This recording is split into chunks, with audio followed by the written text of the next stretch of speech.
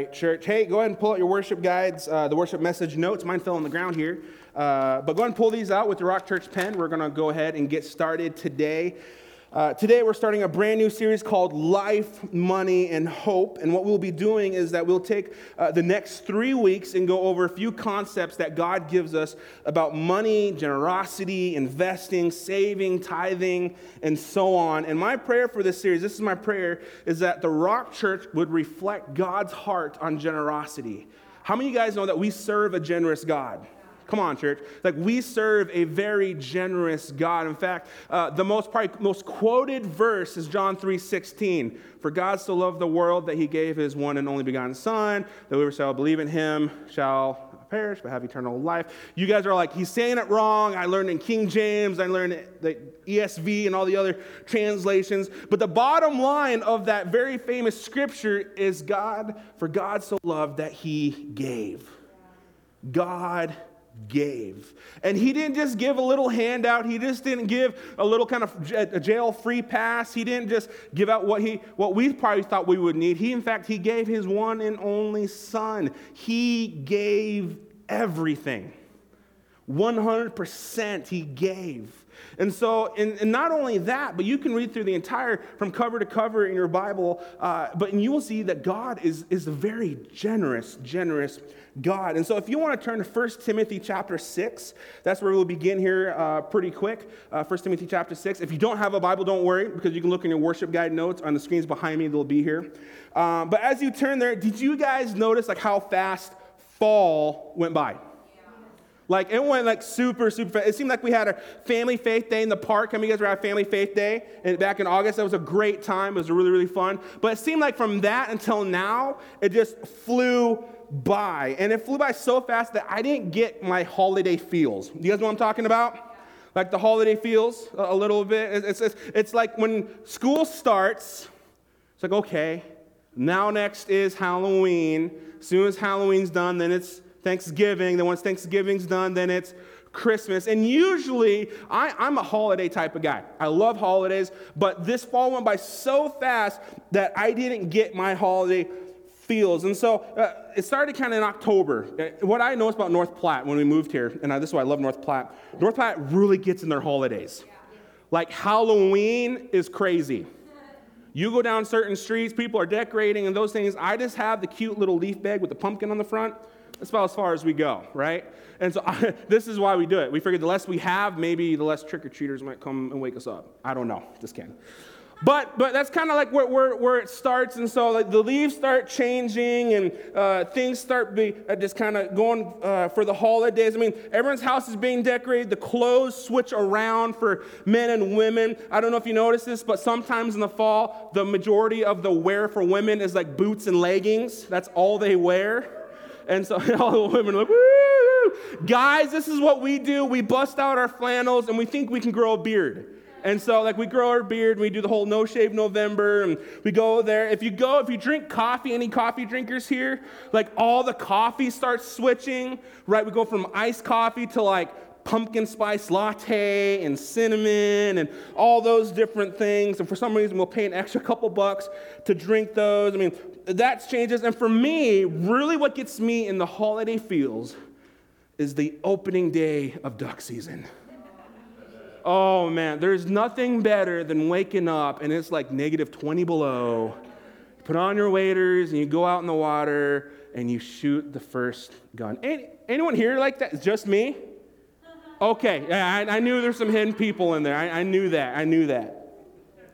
But for some reason, fall just flew by, and I told my wife I haven't really gotten in the spirit of holidays until last Thursday. You guys know what happened last Thursday? Started to snow.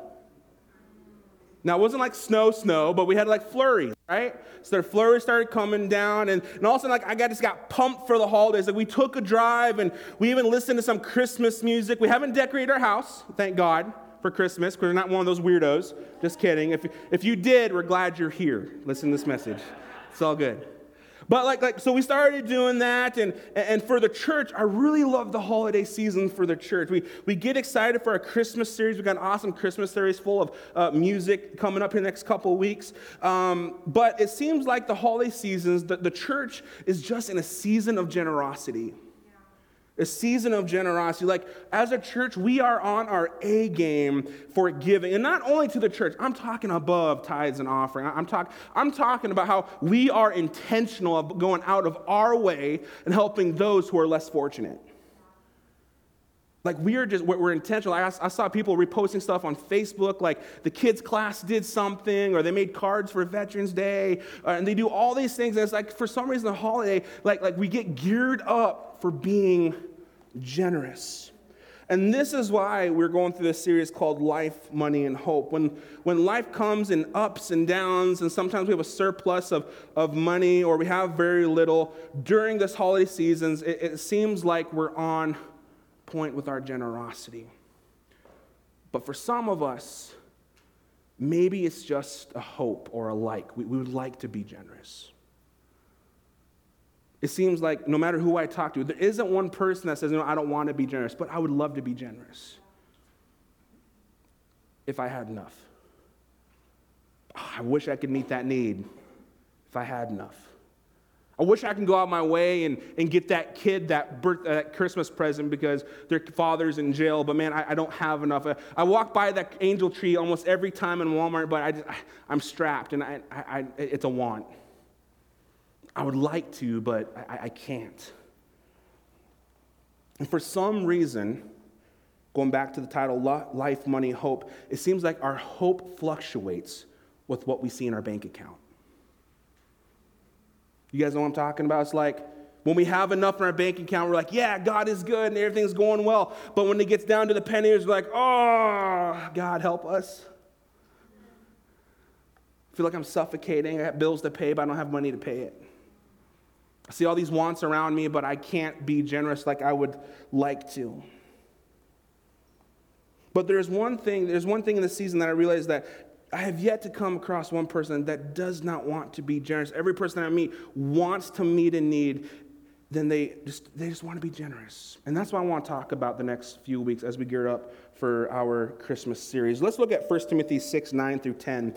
This is a letter from Paul writing to Timothy, a young pastor he was mentoring and talking about this concept wrapped around money. And what I want to do here, just kind of give you a little map of this morning, because I know I was planning on not saying this, but I'll say it because I'm seeing it this morning, is I know when pastor talks about money, we're like, shut off, right? Like we'll wait till the Christmas series. We'll be pumped for that. But what I want to do this morning is we're going to talk about some biblical concepts of money, but we're going to flip it a little bit because God goes further just than the green stuff in our wallet.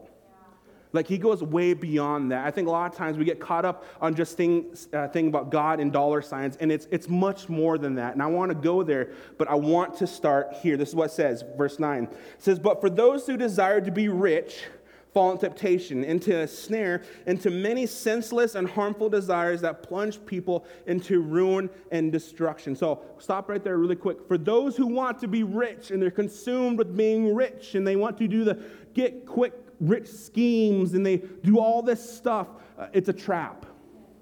If you're so consumed, if that's all you're thinking about, saying, man, if I could just get a bigger paycheck, if I could just fill my wallet fuller, if I can get to a certain status in my bank account, don't fall into that trap. Don't fall into that trap. Verse 10 says, "For the love of money is the root of all kinds of evil. It is through this craving that some have wandered away from the faith and pierced themselves with many pangs." For the love of money.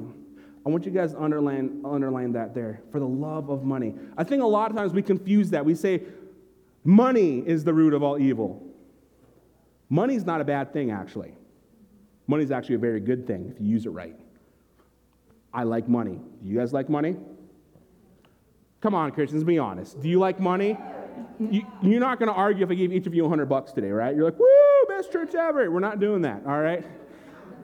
But Paul makes it very clear. He says, for the love of money. For the love of money. You see, we like things, but when you love things, it's when you go to that status of loving that it becomes very important. In fact, I would even dare say, when you start to love something, you treasure it. You treasure it. And why is that important? Because look at Luke chapter 13, verses 34. It's in your worship guide notes. This is why. For where your treasure is, there your heart will be also. Church, this is the bottom line why I want to talk about this. I want to talk about what you consider your treasure to be. What is your treasure? What is that treasure that you love so much that you're just so consumed about? But what is that? My wife and I, a few years ago, wanted to get better financially, and so we took a very famous class called Dave Ramsey class at Financial Peace University. Anyone hear about that before? So we do it every spring. If you haven't done it, I encourage you to take it. But my wife and I, we wanted to get better, and so we took that class here at the Rock Church, and he goes through all the basic concepts of handling money. And for those of you that handle money well, this may sound familiar, but he goes over the numbers and helps you get out of your financial mess. And he goes over five things, and I'm going to break down these 5 financial concepts super fast, and then we're going to take it to the kind of flipping that I was talking about. But we believe also that these 5 things, if you can get a handle on them, it will help you, but don't stop there. But let's just lay down kind of the basics here. He talks about 5 things. The first thing he goes over is your earning, right? And you guys do financial class, talk about earning. If you want to get out of financial mess, you got to up your earning, how much money you make. I remember my first job and actually my first paycheck. I was 13 years old. Let me say that one more time for all the young people in the room. I was 13 years old. I don't think they caught it, Becca. 13, I got my first full-time job. 13 years old. You know what I did? I worked at a landfill. And what my job was, I didn't get to drive the cool Bobcats, I didn't get to light the trash on fire, all the things that I wanted to do. My job was getting a very sharp stick, walking the borders of the landfill and picking up the trash, putting it in a contractor bag that went over onto the neighboring property. And for $20 per bag, I could make $100 on a weekend. That was my first job. And that's the thing that taught me. But that's the thing that Dave Ramsey, he talks about earning, which is good. You want to start learning that work ethic. Young people, it's okay to get a job. It's okay to get a job. Second thing that he talks about spending. Now, I'm a spender through and through, but the statistics say that the average American lives on 120% of their income. 120% of their income. That's an issue, right? The third thing he says after spending, he talks about you need to start saving. And that's where you tuck away kind of a rainy day fund. You know, we shoot for 3 to 6 months of saving, that sort of thing. We're learning that. I'm not the best at that, but we're learning how to save. Once that is done, then he talks about investing, where he says, you know, instead of working for your money, you're going to get your money working for you. Investing, retirement, people, those who are working your retirement, you guys know what I'm talking about. And then the last thing that he talks about that actually other financial people will kind of say, if you want to, it's okay to do it, but we want to advise it because you're just kind of giving it away. But the last thing, and this is what we're going to be focusing on, is giving. Generosity. And Dave Ramsey, he actually goes ahead and says, no, you should be giving. There was a study that was done by a secular group, and they studied some of the wealthiest people in our country. And one thing that they found out is that they were extremely generous. Extremely generous. And just with those 5 things that we went through really fast, just those 5 things, earning, spending, saving, investing, and giving, if you can learn to get a grasp on that, we do believe like your finances will change, but God doesn't stop there. Because this is the kind of the meat that I want to get to. God doesn't stop there. He wants you to go further than that. Turn to Haggai chapter 1, starting at verse 5. While you turn there, parents, do not name your kids Haggai. Please don't. Their nickname is Hag. It doesn't work out very well. It's not good. But turn there, and this is what I want to show you, because the Bible takes it to a different level. The scripture records God saying something very interesting. He says this, starting at verse 5. Now, therefore, thus says the Lord of hosts, consider your ways. Consider your ways. You have sown much, but harvested little. How many of you guys have felt like that? I've sown a lot, but I'm not getting a lot in my harvest. You eat, but it's like you never have enough. Right? You drink, but you can never have your fill. You clothe yourselves, but no one is warm. He who earns wages does so. It puts them in a bag with holes, right? That's kind of like someone's like life verse, like, oh, that's what I feel. Like my purse is just holy and just, it feels like when I'm about to reach in for some money, it's like, where did it go? And that's what Haggai is saying. And that's why the Lord, it says, thus says the Lord, consider your ways. Rethink what you're doing. Are you doing it well? And dare say, I even say it this way, are you doing it right? Because let me tell you, there's a worldly way with life, money, and hope. And then there's a godly way of life, money, and hope. And let me tell you this, they're extremely different. They're counterculture. They're like two opposite magnets. They can't just go together. It can't be that way. Our God has principles and precepts that I believe are beyond this world, and one of those includes money. It includes money. Haggai is telling us that we need to reconsider our ways, the way we do things. Why? Because a lot of us, those numbers that we just went through, a lot of us, we just do that. Is my earning good? Am I making enough money? Got to watch my spending. Better tuck away a little rainy day fund. I guess I'm in a better place, so I guess I can start investing a little bit. I see a need, I can give a few bucks here. And we stop there.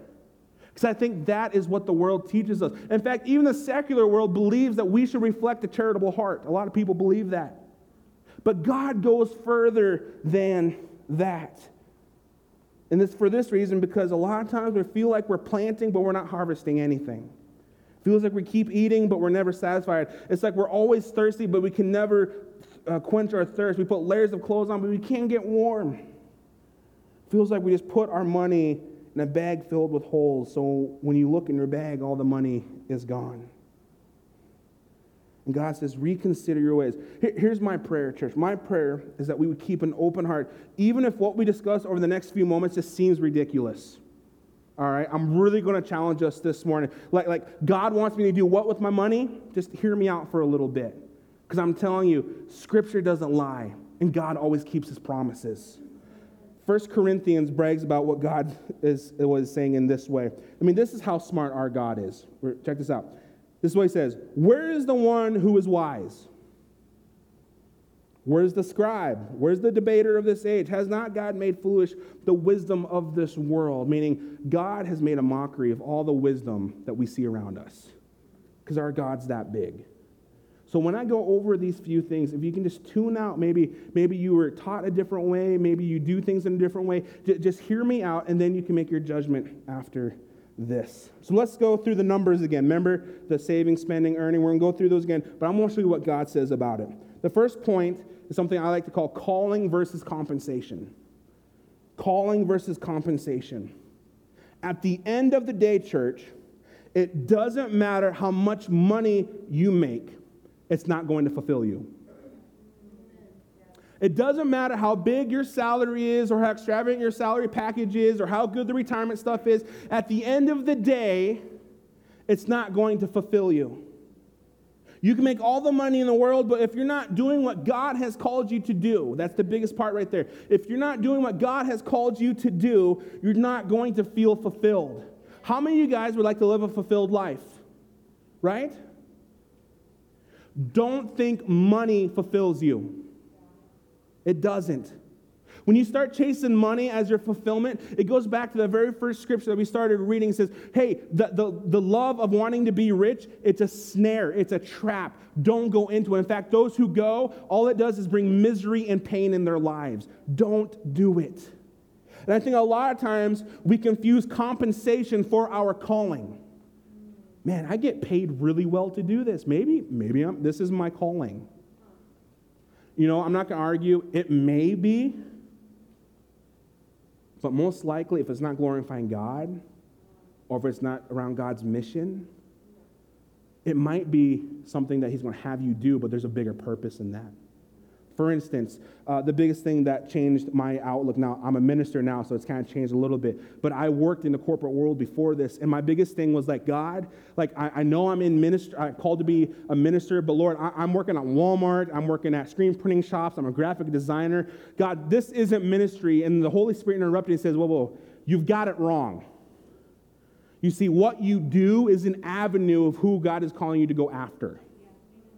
So, you work for the railroad. It's an avenue. Is it your calling? I would say it's a step towards your calling. There are people on the railroad that need Jesus Christ. So what better way for you to reach those people than to work for the railroad? You work at Sutherland, same thing. You're a teacher, same thing. You're a nurse, same thing. Everything that we do not confuse that for your why in this life. Do not confuse that.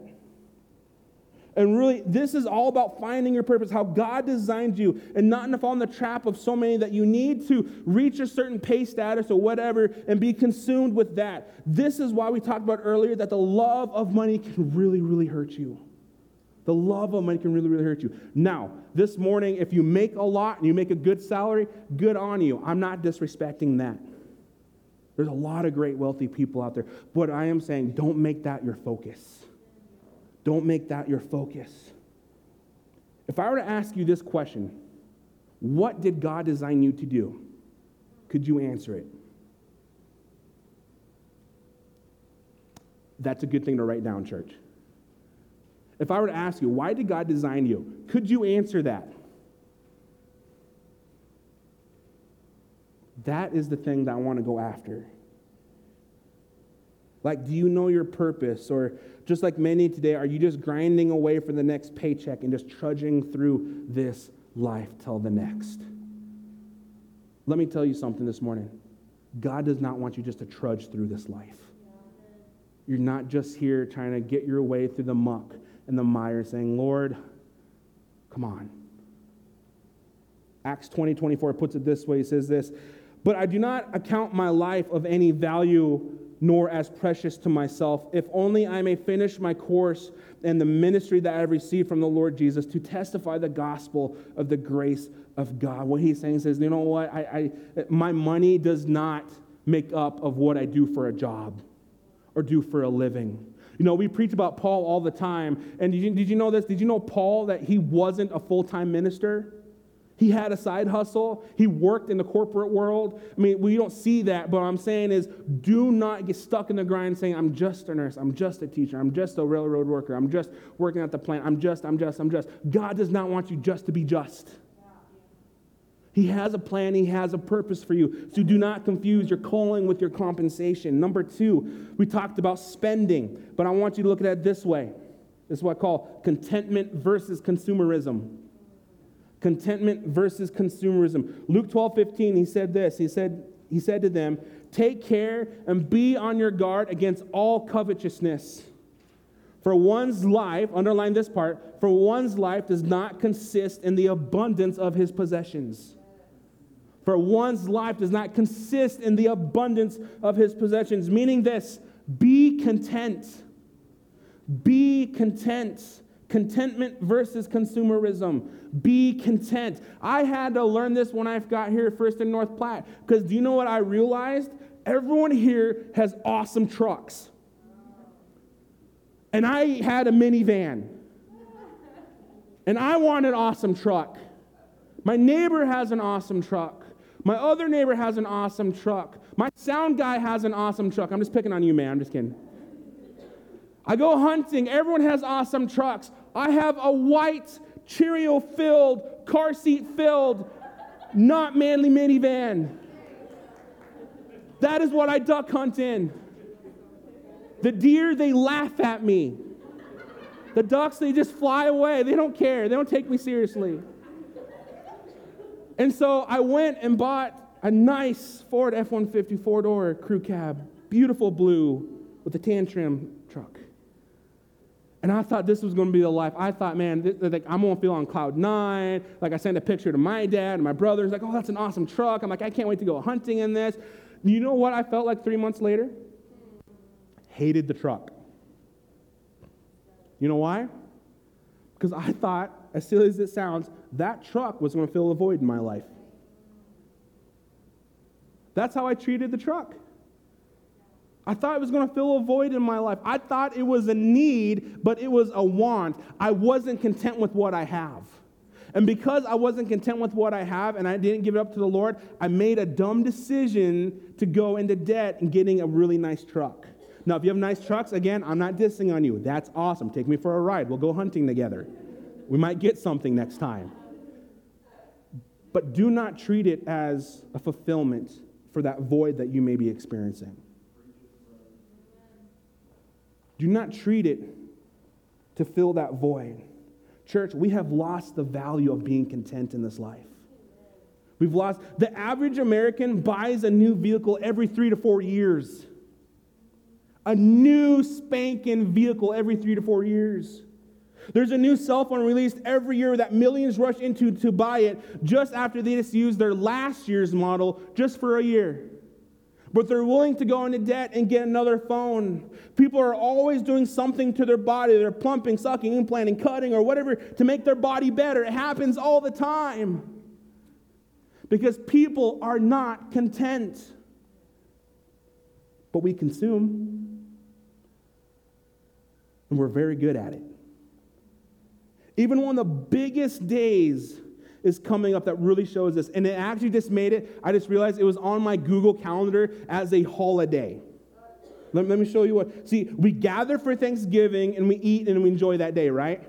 Usually what happens, what should happen after that day is we continue to value our family time. But what happens? We wake up at 3 a.m, stand in line for hours to buy a $20 crock pot. A $20 crock pot. And it boggles my mind because this is the pastor in me, but man, we have a hard time getting here at 10:30 for church. But we'll get in line to get that $20 crock pot.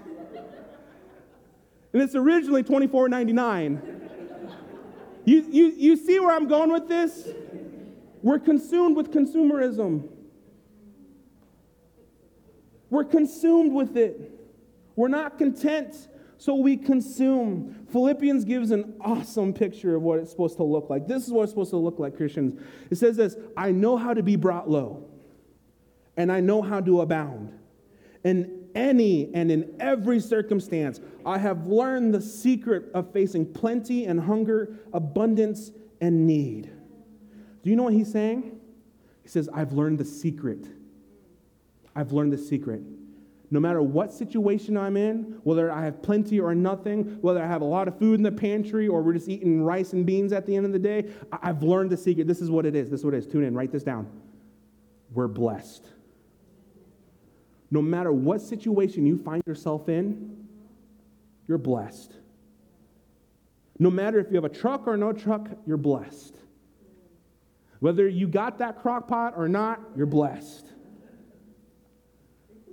Whether you got kicked out of your house or you got laid off your job, you're blessed.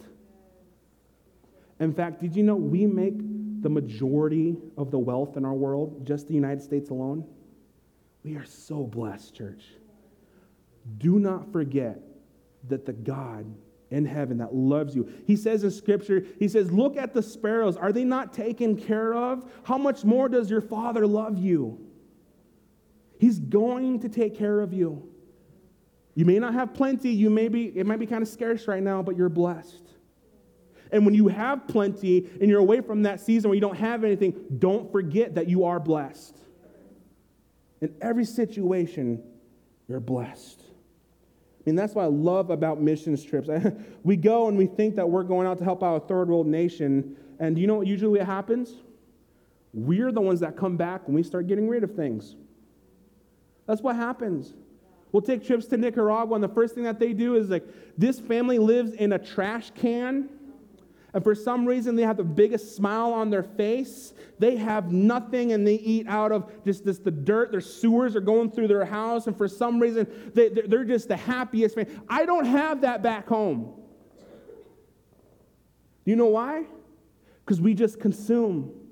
We're so materialistic. We just consume, and we forget that we're truly blessed. Contentment versus consumerism. Let's move on. The third one, remember we talked about the numbers as saving. They teach you how to save. And saving isn't a bad thing. The Bible says that we should actually do it, but we should save in the right manner.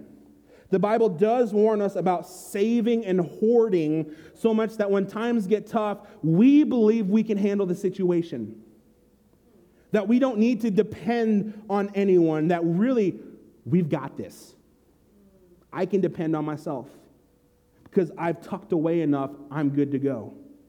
The third one is called this, God-dependent versus independent. God-dependent versus independent. When it comes to money and how we save, we still need to be God-dependent. You still need, at the end of the day, need to depend on your God. Proverbs 18:11 says this. He warns us, actually. He says, a rich man's wealth is his strong city. It's like a high wall in his imagination. So the more we build, the more we hoard, the more our security walls come up. If we tuck away just enough, those walls will get high enough, we think we're invincible and nothing can touch us. I've got it. In fact, we have a term for this. You know what we call it? Financial security. I'm secure. I'm in my finances. If anything happens, I'm good to go. Don't place your security in your finances. Do not place your security in your finances. We learned this as soon as my wife and I, we went into ministry. There were plenty of times where we thought we had enough in our bank, but when we did the math, we didn't know how we were going to make it. Like we tucked away and we did everything we could physically do as people that we have money, that we thought, okay, we're good to go, but it would never fail. Life would hit. It would always be bigger than our bank account. And God spoke very clearly. He says, do not put your hope in your bank. Don't put your hope in the green stuff. Because guess what? That stuff, it goes.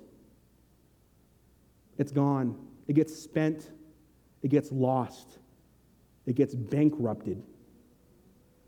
But you know who doesn't? God. God. God-dependent versus independent. There's a verse that's not in your notes, but I want to share it with you. It's Proverbs 30:8-9. It's a prayer, and it says this. It says, remove far from me falsehood and lying. Give me neither poverty nor riches.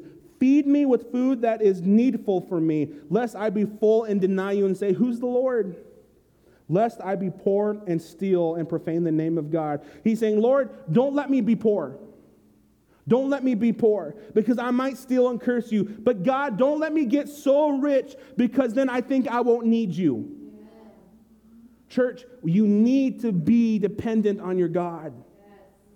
He's your stronghold. He's your refuge. He's your firm foundation. He's the cornerstone which you can put all your weight in this life on. He can handle it.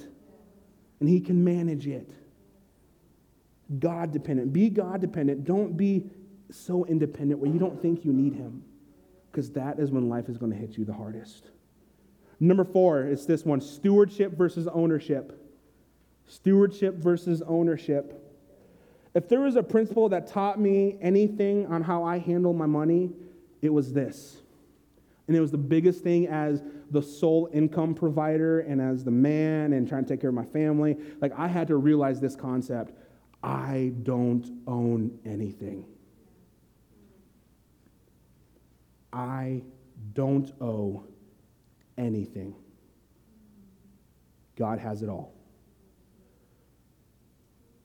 Let that sink in just for a little bit.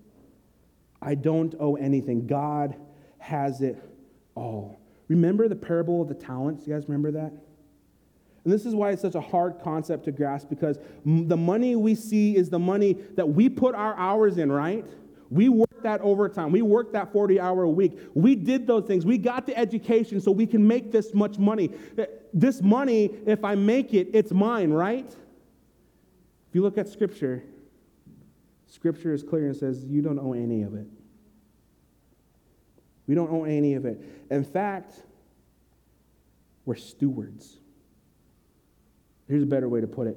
We're managers of what God has given us. We're managers of what God has given to us. We're not owners, but we're his managers. In fact, Scripture goes further and teaches us that we can even leverage these things for eternal gain. And this is what I want to talk about, is that we're stewards, not owners. But even though as we steward the things that God has given us, we're supposed to use everything that God has given us in this world to leverage it for his kingdom gain. To reach the lost, to spread the fame of Jesus Christ. That everything that we do is to point to that. I don't own any of it, but I'm just a manager of what God has given to me. Again, with the parable of talents, where he goes up to his servants and he gives each one a sum of cash, and he says, I'm going away for a while. Do what you think what's best for this. And he comes back and he realized that two of the servants, they invested it and made more, thus helping his kingdom out. But the one servant decided to hoard it and bury it in the ground just to be safe and be secure. And the owner says, you wicked servant, I'm going to take what I've given to you and split it up with the two others. Here's the thing that I had to wrap my mind around. Our God is a risk-taking God. And because of that, he wants us to go out, and even though it may not make sense, even though the world says it's totally different, even though it might not make sense to our parents or whoever it may be, or the math doesn't add up at the end of the day, God wants you to leverage the things that he's given you for kingdom gain. That's what he wants you to do. I mean, this is why, and this is so huge, this concept alone has changed how my wife and I handle money. And get this, it's more than our tithe. It's way more than the offering. It's way more than when we pass the buckets here in a few moments. It's a lot more than that. So please don't think I'm saying, hey, we need to give to the church so we can do more things. No. Here's the concept I think we get confused, is that you are the church. And so when you go out, the money that God has given to you, what are you doing with that to bring people in a closer relationship with him? It goes beyond this. It goes beyond what we do here this morning. It's beyond our tithe and beyond our giving. It's about also what we keep for ourselves. We want to use the money, every single penny, according to God's word. We know that, God, you've given us, and that we're going to give to the church. And then we know that you want us to keep some of it, but God, even the stuff that you want me to keep, what do you want me to do with it? Have you asked that question? It's so weird when you do it. Like we've done it, and a lot of times God will ask us to do things that don't make sense. This is why, if you look at Matthew 6, 19 through 20, it says this: do not lay up for yourselves treasures on earth where moth and rust destroy, where thieves break in and steal. But lay up yourselves treasure in heaven where neither moth nor rust destroys, where thieves do not break in. Meaning this, the things that we do here that God has given us that we're supposed to leverage for his kingdom gain is not for worldly gain, but for eternity. A wise man put it this way. He says, you can't keep anything with you, but you can send it on. The things that you do here, when God blesses you, when you get that paycheck, the money that you get, what are you doing with it? Is it glorifying God? There's a cool little parable in Matthew 13:44. It says this is the kingdom of heaven is like a treasure hidden in a field, which a man found and covered it up. Then in his joy, he goes and sells that he has and buys that field. I believe if you switch the idea that you're stewarding God's money, then you're owning what you have gotten, it'll make all the difference in the world. Because really, the true treasure, church, is God. It's Jesus. And God knows that we are just carnal human beings, and we're going to follow the green stuff wherever it goes.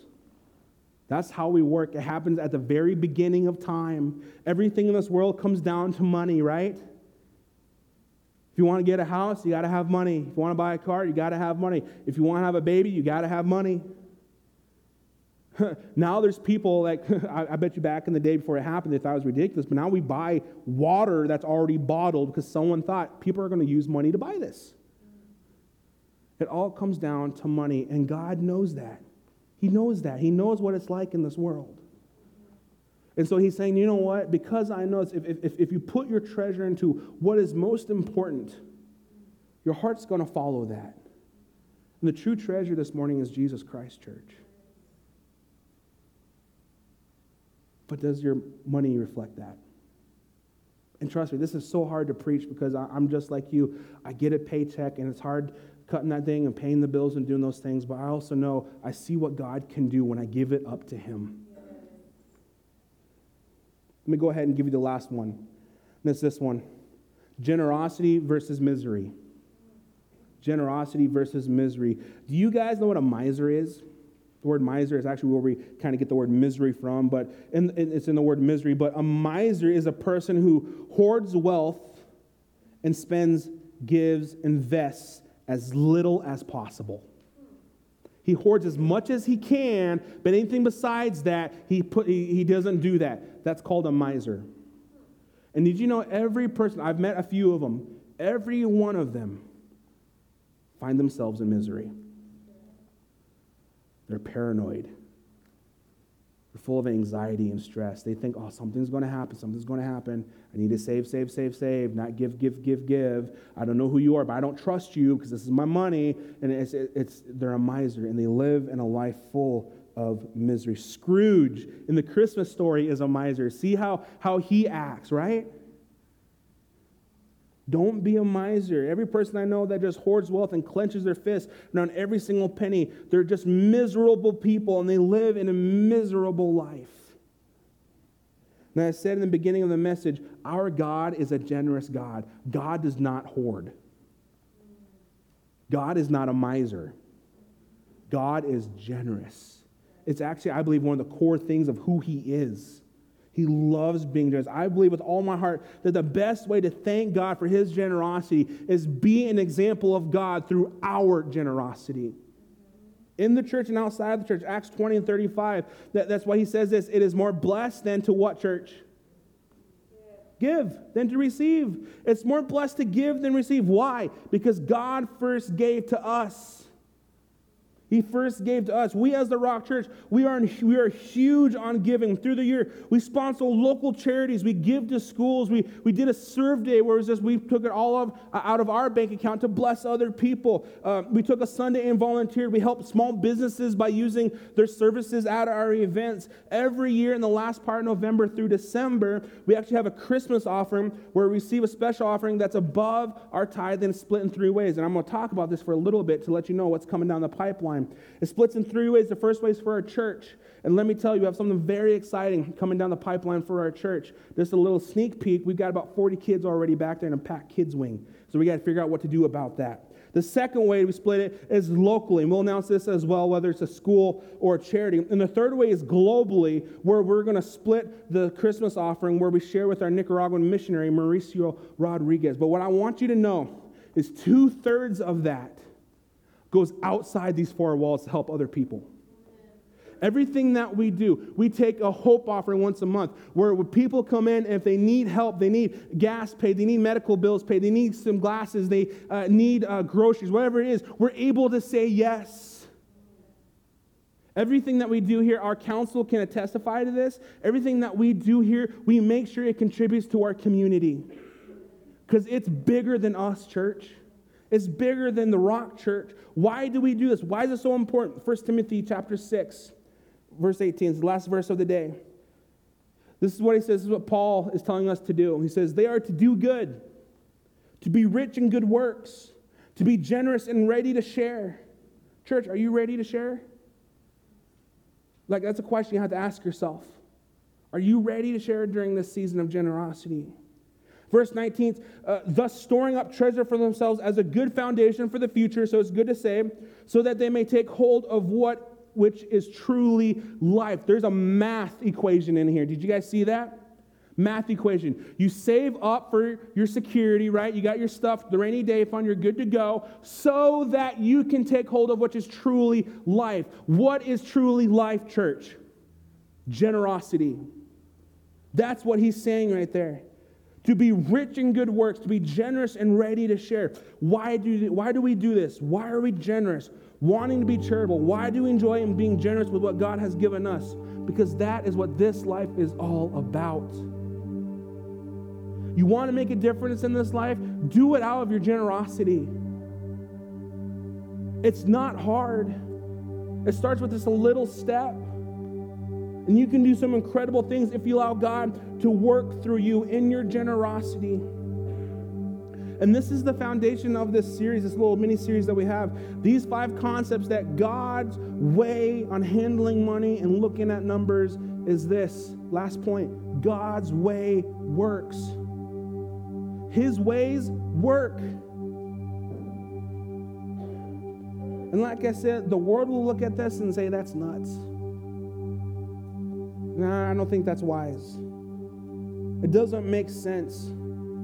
But let me tell you, and it's from my firsthand experience, is that God's ways, they work all the time and every time. He's never left us hanging. He's never left us needing more. He gives us just enough. He gives us just enough. And let me tell you, if there's a day where we come up and just like the rest of our jobs, we get pay increases and we work our way up the ladder and those things, God still is more than enough. Because at the end of the day, if everything's wiped away and we have nothing, we still have our God. And that is what matters. Let's bow our heads and pray.